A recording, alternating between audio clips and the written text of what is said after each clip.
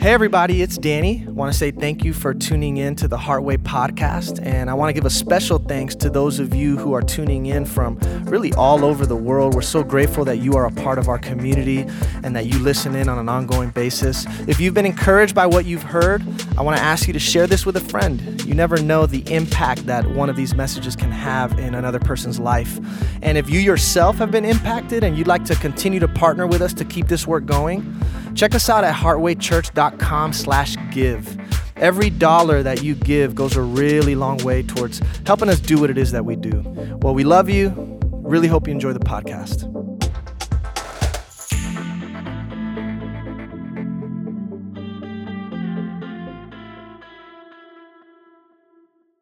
Good morning, Heartway. My name's Rafael. I am one of the servant leaders here, and so thank you so much for joining us this morning. Thank you, Danny, for allowing me this opportunity. You know, tomorrow is actually the 1-year anniversary since I gave my first message here. And so I'm excited to be sharing with you guys again today.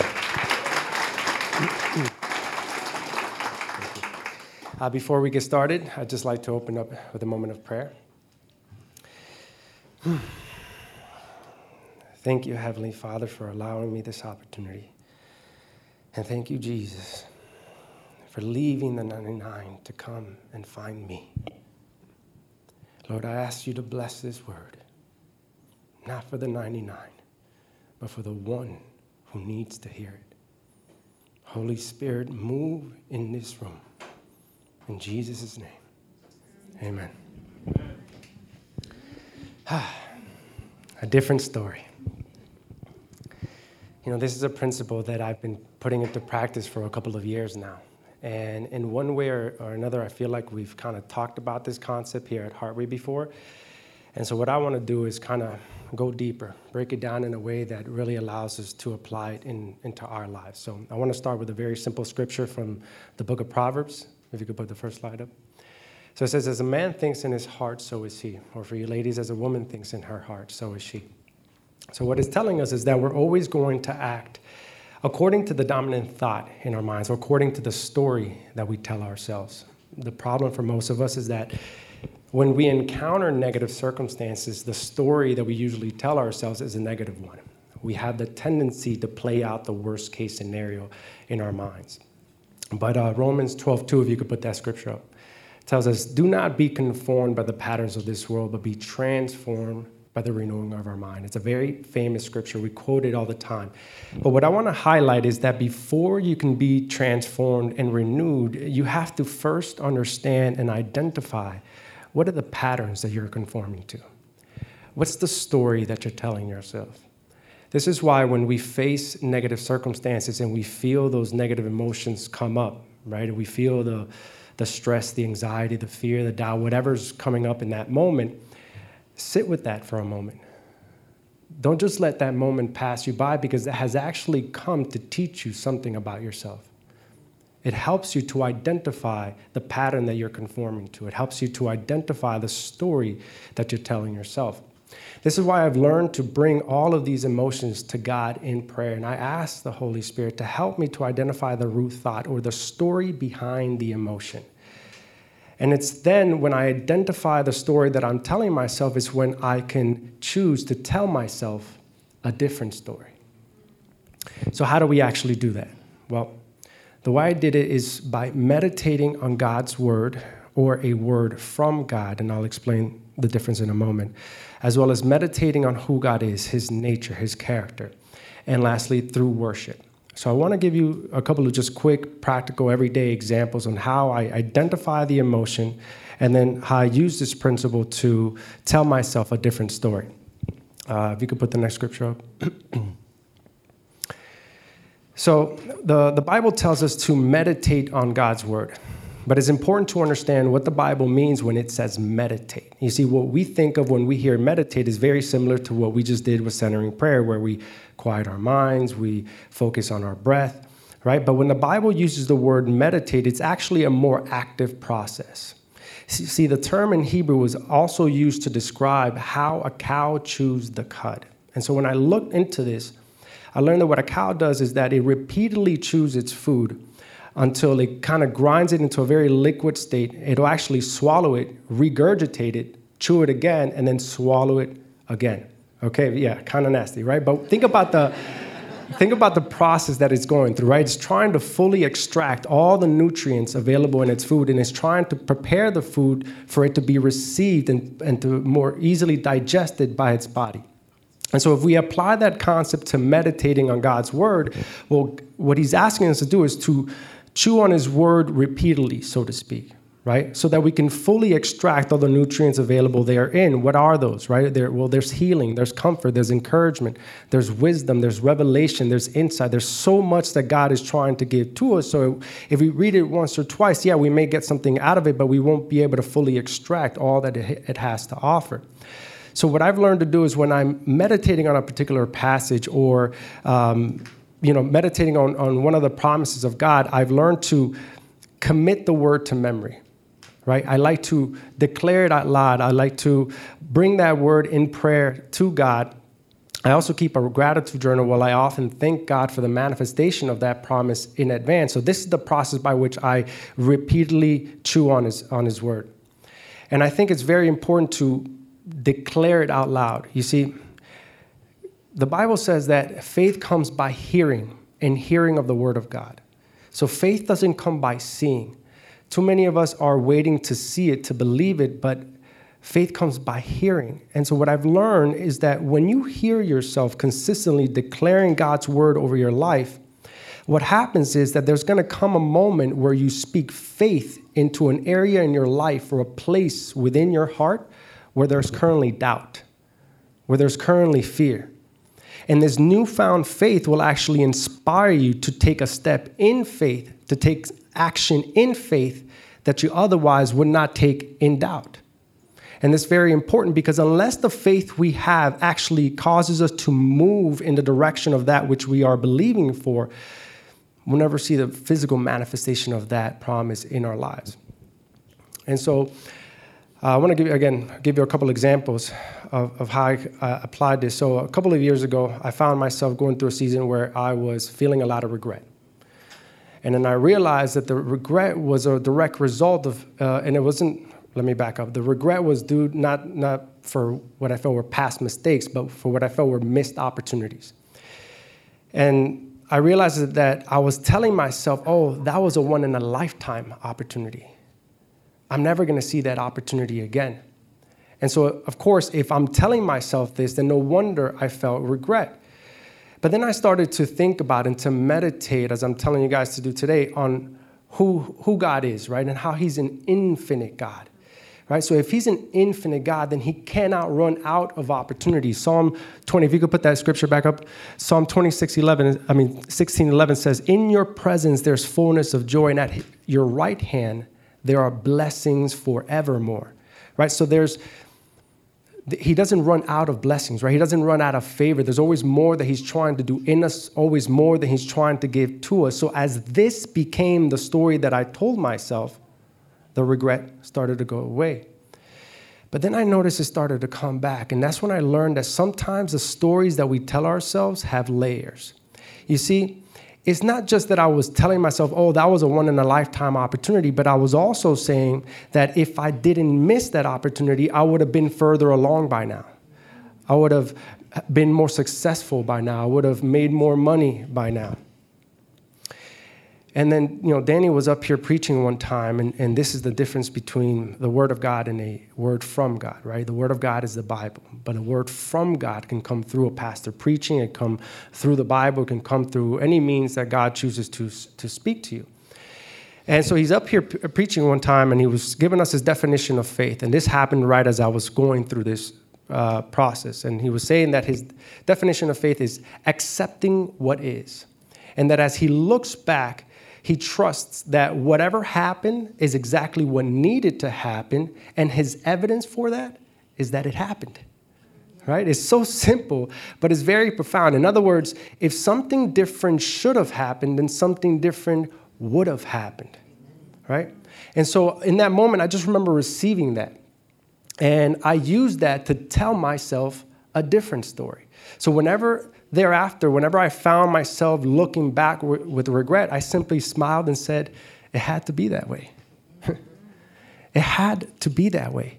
And this is so simple, but it's so effective, because what happened is the regret went away, and I began to trust, number one, God is infinite. There's always more that he's trying to give me, more opportunities, and whatever happened is exactly what needed to happen. Another time I was dealing with a lot of indecision, to the point where I was paralyzed with fear. I didn't want to decide, right? I had some very big decisions that I had to make, and should I buy a home? I had saved them some money, so how do I invest it? Should I invest it? I was also already thinking about proposing to my wife, and so I realized that the fear that I was feeling, right, is because I was telling myself, okay, well, what if I buy a home and the market crashes? What if I invest my money and I lose all my money? What if I propose to her and she says no, or I'm not ready, right? So I'm playing out the worst case scenarios in my mind, and then to the point where I was afraid to decide, which in and of itself is a decision, right? To not decide is a decision. And so I'm listening to this sermon online, and again, I don't remember what the message was, but I do remember this particular part where he quoted a scripture from Isaiah, if you can put that scripture up. It was crazy because I read Isaiah, but I don't recall ever reading or hearing this particular scripture. And he says, whether you turn to the right or to the left, you'll hear a voice behind you saying, this is the way, walk in it. And so as I began to meditate on that over and over, what was God saying to me? Because it really moved me in the moment. What I realized, obviously, the right or left are the alternative options that we have, the choices that we have available at any given time. And it's not that both are the correct options, but what he was telling me, and the way I interpret it, is that if I choose correctly, I'm going to hear a voice behind me saying, this is the way, walk in it. But if I choose incorrectly, I'll hear a voice behind me saying, this is the way, walk in it. Right? You hear the difference? And so I began to have this new sense of confidence. As this became the story that I told myself, I found myself being able to choose decisively, trusting that if I chose correctly, God will confirm it. If I chose incorrectly, God will redirect me. And so no matter what, I'm going to end up exactly where I need to be. Amen. Another time, thank you. Another time, this is several years back, and this is during what I call my wilderness season. If you weren't here when I preached my message, when I talk about my wilderness, it's a period of time from the end of 2018 to the end of 2019 where I was fired from my job. I was forced to live off my savings as I tried to start my own book of business from scratch. The money wasn't coming in, so I kind of depleted everything that I had. It was a really tough time financially, but it was also a time where I was struggling with drug and alcohol abuse. So very tough season in my life. And during this season, I often felt like giving up. Not to the point where I was suicidal, thank God, but giving up on my dreams, giving up on that which I was trying to pursue, right? Giving up on breaking the addiction. And I realized that the feeling of giving up was because I was telling myself, oh, it's never going to happen for me, right? I'm never going to make this. I'm never going to break this addiction. I'm never going to get to the success that I'm trying to have. So of course, if that's the story that I'm telling myself, then no wonder I felt like giving up. And this is what when I say God can speak to you any way he wants to. I was listening to a podcast that had nothing to do with faith or Christianity, but it was about entrepreneurship. And the interviewer said that in his study of different entrepreneurs and their story, he realized that many of them had a moment or a season in their journey where they too felt like giving up. But somehow they found the will to, give it one more try, to make one more call, to knock on one more door, and that one more ended up proving to be the breakthrough that they needed. And so what he learned is that most people give up right before they make it. And so in that moment, I just remember feeling like God was speaking to me because I felt like giving up. And so I began to use that to tell myself a different story. So every moment thereafter, when I felt like giving up, I simply said, I must be close. I must be close. I began to use that as a sign. If most people want to give up right before they make it, then the fact that I feel like giving up is a sign that I must be close. So this is just a few examples. I can, give you many more, but I want to take us deeper into the scriptures and show you how the Apostle Paul actually applies this principle. Now, the Apostle Paul wrote 2/3 of the New Testament, and several of the letters that he wrote to the churches that he established were actually written from prison. So I want to take you to the book of Philippians, which is a letter that he wrote to the church in Philippi, which he started several years earlier. So if you could put the first scripture up. Now, it's important to understand he's saying this from prison, right? So he says, I am sure of this, that he who started a good work in you will carry it out until completion until the day of Christ Jesus. Now, this letter could have started a very different way, right? He's in prison. He's writing to the church. So he could have said, this is not fair. I'm out here doing what God told me to do, and I end up in prison, right? Which is what we do, right? Except we don't write letters now. We'll call anybody who's willing to listen and just tell them, all the things that we're going through, right? But he chose to tell himself a different story. He knew that even though he's in prison, God started a work, and whatever God starts, he's going to complete. And this is one of those scriptures that really comforted me when I was struggling with drug and alcohol abuse, as well as my addiction to pornography. If anybody has ever dealt with any type of addiction before, they understand how discouraging it could be, because it's bad, you want to stop, but you feel overwhelmed by the desire to satisfy a craving that you never truly satisfy. And I have the tendency to put the pressure on myself. Oh, I got to stop. I got to do this. And so this is one of those scriptures that I began to meditate. If you could put it back on, meditate on over and over. The work he started, he will complete. The work he started, he will complete. Until one day I felt like God just stopped me and said, who started it? You did. Who's going to complete it? You are. And I remember in that moment just like laughing to myself, and I was like, okay, I hear you, God. And the pressure released in me because the work you started, you will complete. And he eventually did break me free from these things. Next scripture. This is my favorite. It says, now I want you to know, dear brothers and sisters, that what has happened to me has actually advanced the gospel. I want to pause right there for a second.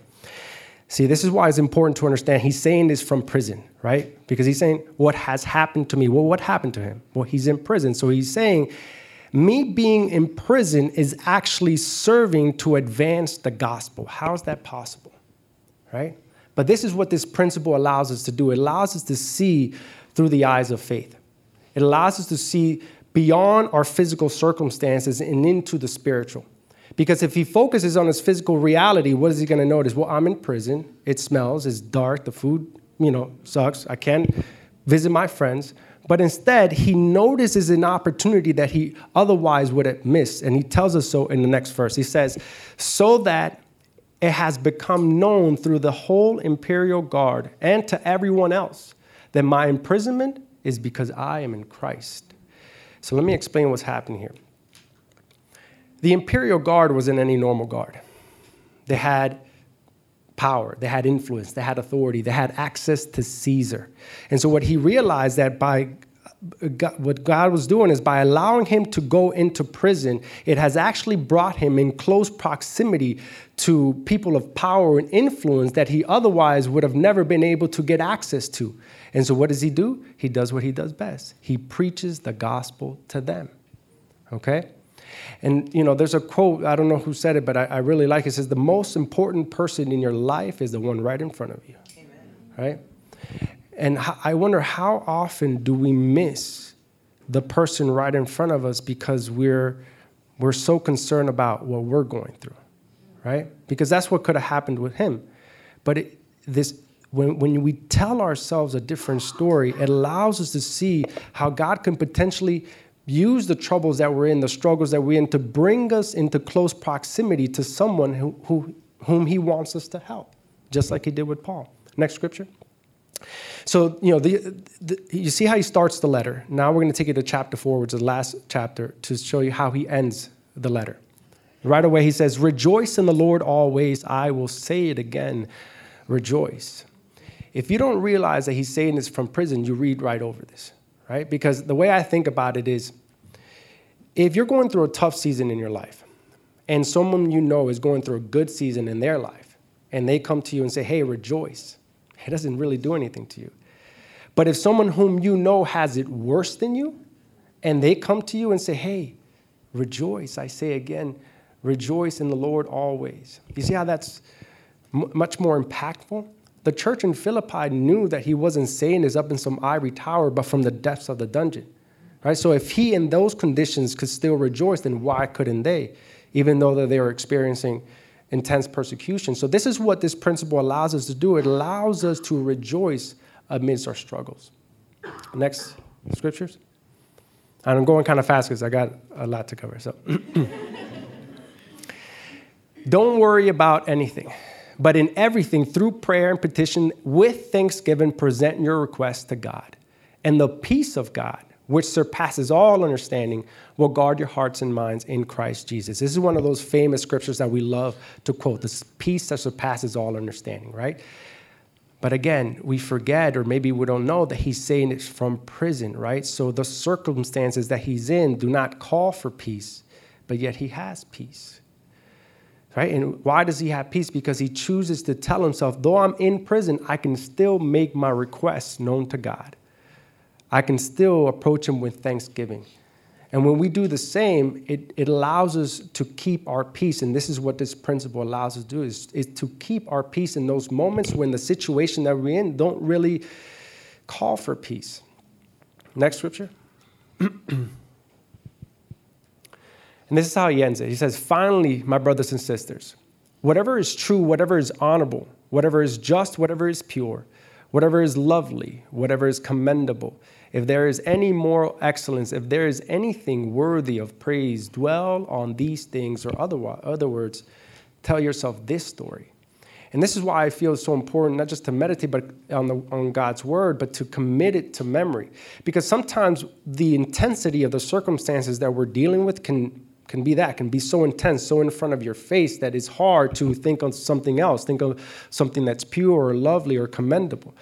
But when you have something to go to, right, that you've already been meditating on, it becomes much easier for us to make that shift so that we can tell ourselves a different story. So this is how, the Word of God can help us to do this, to exercise this principle. Now I want to show you how worship can do the same. Now, my relationship with worship has evolved tremendously throughout my journey. For the 7 years that I've been here at Heartway, I didn't grow up in the church. I didn't grow up listening to worship music. So my first encounter with worship music was here at Heartway. And I remember I sat in that corner over there, and I was like, what is this, right? Like, I can't bump this in my car, man. I can't ride out to this. I was like, what is like, right? But then, I remember looking over to my left, and Holly, I never told you this, but you were one of the people that I saw, hands up, eyes closed, and there was an expression on their faces that, I couldn't help but to ask God, what are they experiencing in this moment that I'm not, right? And so I asked God, help me to connect with you in this way. Help me to experience you in this way. And you'd be surprised, as soon as you open yourself up to the experience of worship, as soon as you come to God with a willing heart, you'd be surprised what he's going to do. And so slowly but surely, I would start hearing a song here and there. I'm like, oh man, I kind of like this song. I kind of like that song, right? And there's been many songs that have ministered to me throughout my journey, but there's one song in particular that I always say is the song that saved my life.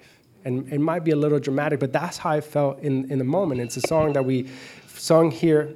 Here, I'll go ahead and take an opportunity to take a little water break. That was my cue. But it's a song that we sung here all the time. We actually sung it this morning. It's called I'll Give Thanks.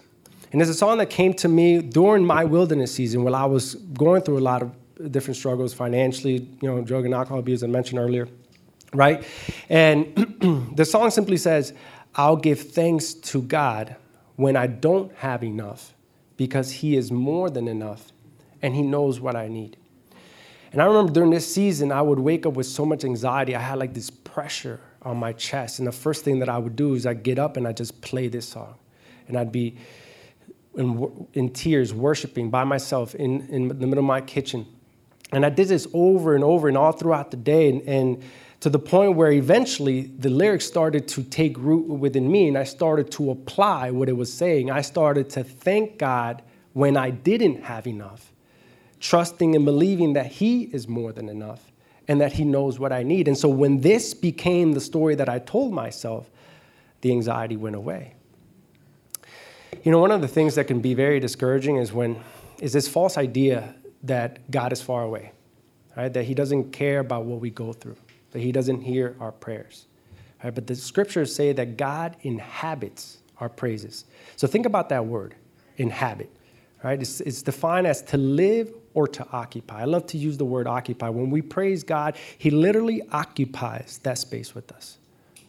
My favorite part in the song says, in the silence, I choose to believe you are working in the waiting. You see, this is what a different story is all about. It's about what you choose to believe. But that's the beautiful part, right? Because we have a choice. You have a choice. So choose to tell yourself a different story. And what's crazy, especially as I think back of where I began, I should say, before I didn't like any of these songs, and now it's literally all I listen to. And I'm at the point now where I'm actually writing my own worship songs to God, and the experience has become much more intimate, much more personal. So I want to show you again now how the Apostle Paul uses worship to exercise this principle. I just shared with you a couple of scriptures from the book of Philippians. So now I'm going to take you to the book of Acts, which shows us where Paul actually started the church in Philippi that he would later write to. If you can put that next.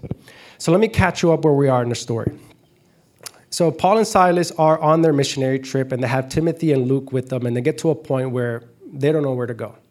So Paul has a dream of a man in Macedonia saying, come and help me. So he takes that as a sign to go to Macedonia and as a sign that God is telling him to go to Macedonia. So they arrive at Philippi, which is a major city there. They start preaching the gospel. Some people like it, some people don't. And the people that don't eventually had them beaten and thrown in jail. And that's where we pick up. So it says, about midnight, Paul and Silas were praying and singing hymns to God, and the prisoners were listening to them. Suddenly, there was such a violent earthquake that the foundations of the jail were shaken, and immediately all the doors were open, and everyone's chains came loose. If you could do the next part. When the jailer woke up and saw that the doors of the prison standing open, he drew his sword and was going to kill himself, since he thought the prisoners had escaped. But Paul called out in a loud voice, don't harm yourself, because we are all here. If you could put the previous one. I'm going to go back and forth. So let me explain what's happening. There's three things here that really stood out to me, okay? And the first part is where it says, the prisoners were listening to them.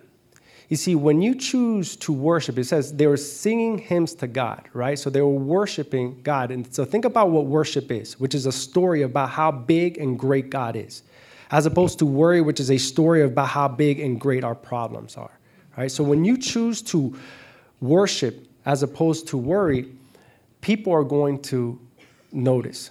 It's going to grab people's attention, especially when it's in the middle of your trial, right? Because they didn't start worshiping because they just received a huge blessing from God. It says it was midnight and then they were in prison. So when you worship in the middle of the struggle, when you worship in the middle of the storm, people are going to notice. You know, I really think that there's a lot of people that maybe they want to believe in God, but they're hesitant, right? Because they don't want to be disappointed. And so they're looking to us to see if this God thing is real. And so when you begin to worship in the middle of your struggle, it does something to people, right? You mean you're going through what you're going through, and you still have the song to sing, right? You're still thanking God, right? Next thing it says, suddenly there was such a violent earthquake. It says, and immediately all the doors were open and everyone's chains came loose. You see, this would have been different to me if it says, and Paul and Silas's doors was open, and Paul and Silas's chains came loose, because they're the ones who are worshiping, right? But you mean to tell me that my worship can break somebody else's chain? You mean to tell me that my worship can help open somebody else's door? And this is especially true when the person that's listening, when the people that are listening or watching are experiencing the very same thing that you are. You see, they weren't there singing to the prisoners. They were prisoners themselves. So if you get diagnosed with cancer and I get diagnosed with cancer, and then I see you worshiping God and believing for a healing, what does that do to me? Right? If you're struggling with an addiction and I'm struggling with an addiction, and I see you worshiping God and believing for your breakthrough, what does that do to me? It inspires me to do the same. This is why I feel like we have a responsibility to do that in a work that we talk about all the time, and to heal ourselves, because there's people who are waiting for you to be healed so that they can be healed through you. You know? Yeah.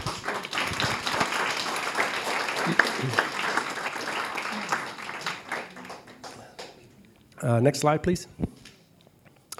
So it says, the last thing that stood out to me in this, it says, when the jailer woke up and saw the doors of the prison open, he drew his sword and was about to kill himself. Okay, so let me explain what's going on here first before I make my next point.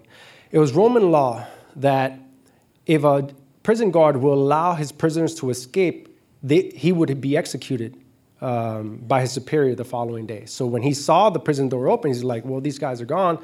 I might as well just kill myself. And so Paul, being a Roman citizen, knows what the law is, and he calls out in a loud voice and says, don't harm yourself, because we are all here.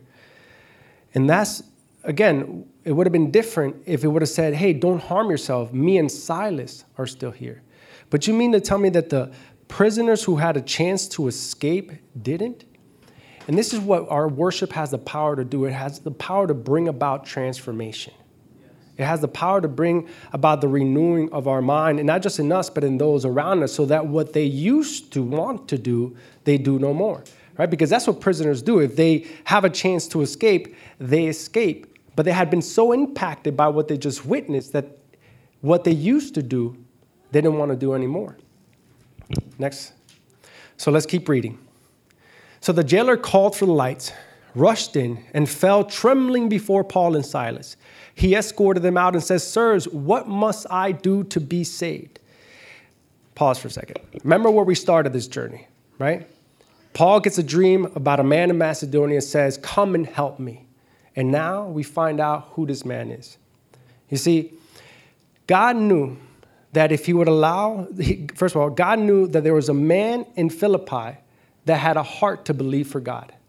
But he also knew that if he were to allow Paul and Silas to be thrown in jail, in order to bring them in close proximity to this man, all right, that they would choose to worship instead of worry. They would choose to tell themselves a different story. And in doing so, they were able to bring the gospel. They were able to bring the grace of God to this particular man. It says, they said, believe in the Lord Jesus, and you will be saved, you and your household.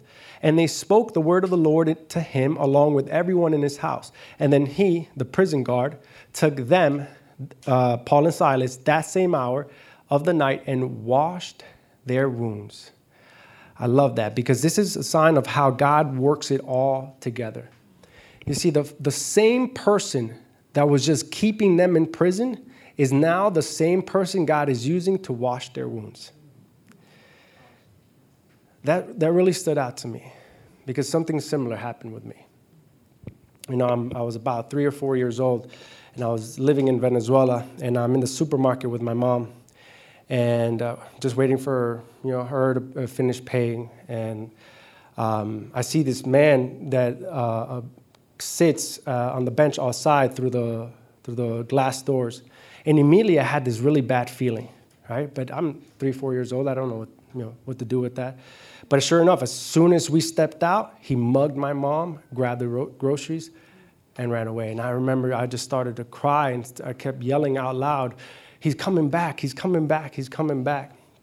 And I remember feeling so weak in that moment, right? And I remember telling myself that I couldn't protect my mother.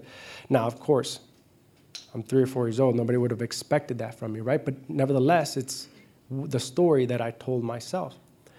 And so in 2019, when I was in the middle of my wilderness, I chose to seek therapy to help me with my drug and alcohol abuse. But the therapist wanted to talk about my childhood, and I'm like, well, I didn't do drugs when I was a kid, But seriously, she wanted to talk about anything that could be dramatic. So this incident came up, and it's funny, the things that, anyways. So this incident came up, and we eventually did this therapy where she had me hold these knobs in my hand that would vibrate from right to left. I had one in each hand, right? And it would vibrate right to left to right. And it was supposed to kind of ignite the right and left hemisphere of my brain as she kind of led me into a very meditative state. And I began to recall this incident in much greater detail than I ever had before. And I began to recall exactly what he looked like, what he was wearing, how I felt, everything that went on. And after I told her everything that I remember, she simply asked, okay, now what do you see? And then it hit me.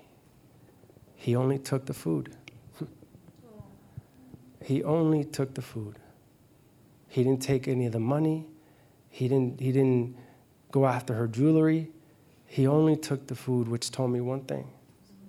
He was hungry. He was hungry. And immediately, my eyes are closed and I can feel the tears coming down my face. I can hear my therapist crying as well. And I began to be filled with so much gratitude because I have never been so hungry that I've been forced to steal, right? But more importantly, I begin to feel the story that I have been telling myself begin to change.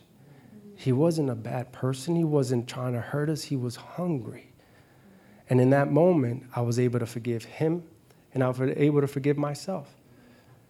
And this is what this principle has the power to do, right? It has the power that as we change the story that we've been telling ourselves about the things that have happened to us, about what has been done to us, it has the power to bring about forgiveness. Now, when it happened, the story I told myself was one of weakness. I am weak, right? I couldn't protect my mother. And so we have to be very mindful of the things that we tell ourselves because the enemy would use that against us. And that's exactly what he did with me. A couple of years later, maybe roughly 5 or 6 years old, and I'm still in Venezuela. I'm in a place called La Vela, which is stands for the candles, a very small town near the beach where my grandma grew up. And her sister had inherited the home that they grew up in. And it was a fairly large property that had a caretaker that would watch over the property whenever we weren't there. And he had a son that was about 10 years older than me, so he would have been about 15 years old or so. And we're in the back of the property, and he comes up to me. He's like, hey, man, you want to be strong? Remember, I'm like 5 years old. So I'm like, yeah, of course. Immediately my ears perked up because I had been telling myself, I'm weak, right? I couldn't protect my mother. So there was nothing more than I wanted in that moment than to be strong. So I said, of course. So he said, well, I know a way that you can be strong, but you got to keep it a secret. So I said, okay, done. So he took me in the bathroom, and he molested me. But even in that moment, God was working.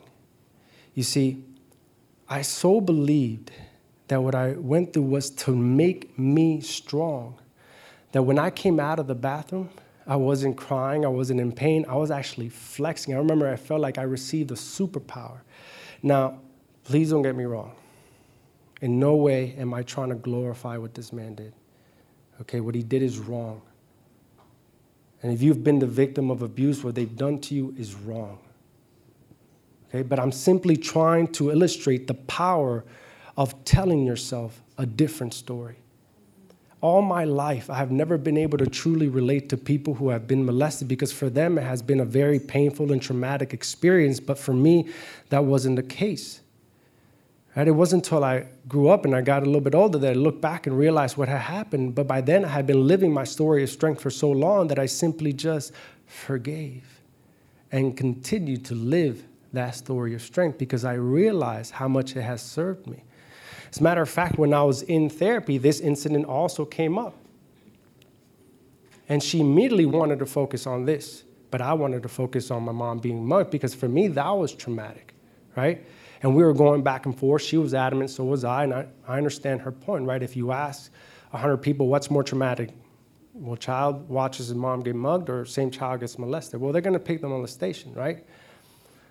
But for me, that wasn't the case. And so the point that I'm trying to make, that what should have been the more traumatic incident wasn't.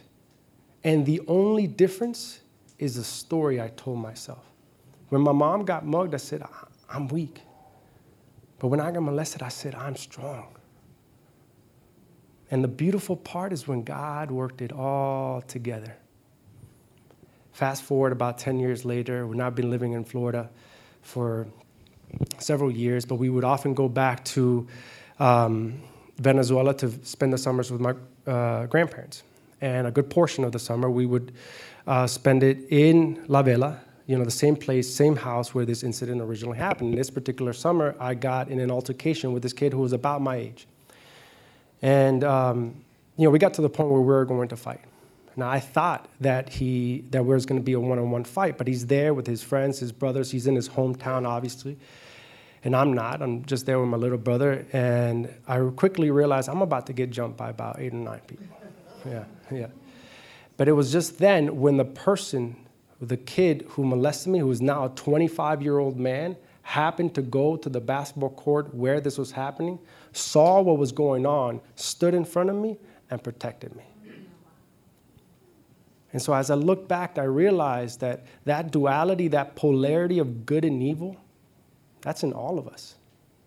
Why does a 15-year-old molest a 5-year-old? Well, probably because it was done to him.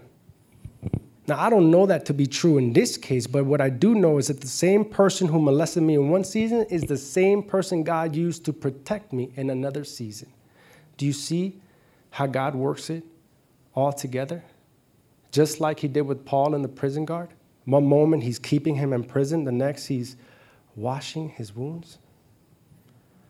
So this is what I want us to do, and I'll close with this. If you have been lied to, if you have been betrayed, abused, or hurt in any way, tell yourself a different story and forgive, because the same person who hurt you in one season in your life could be the same person who God uses to bless you, to protect you in another season in your life. Or maybe you're the one that lied. Maybe you're the one that abused or inflicted the pain. Forgive yourself. Tell yourself a different story, because God can still use you to be a blessing, even to the very people whom you hurt. But it all starts with the story you tell yourself. Let me pray for you.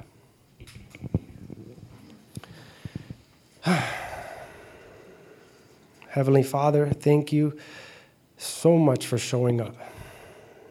God, is not lost on me how difficult, how heavy this might be for some of us to carry. So I ask you, Jesus, to lighten the load, because you said that your yoke is easy and your burden is light. So strengthen us, Lord. Empower us to tell ourselves a different story, a story of faith and victory, a story of love and joy. Help us to forgive those who have hurt us, and help us to forgive ourselves, so that people all over would say of us, these are they who changed the world. In Jesus' name, amen.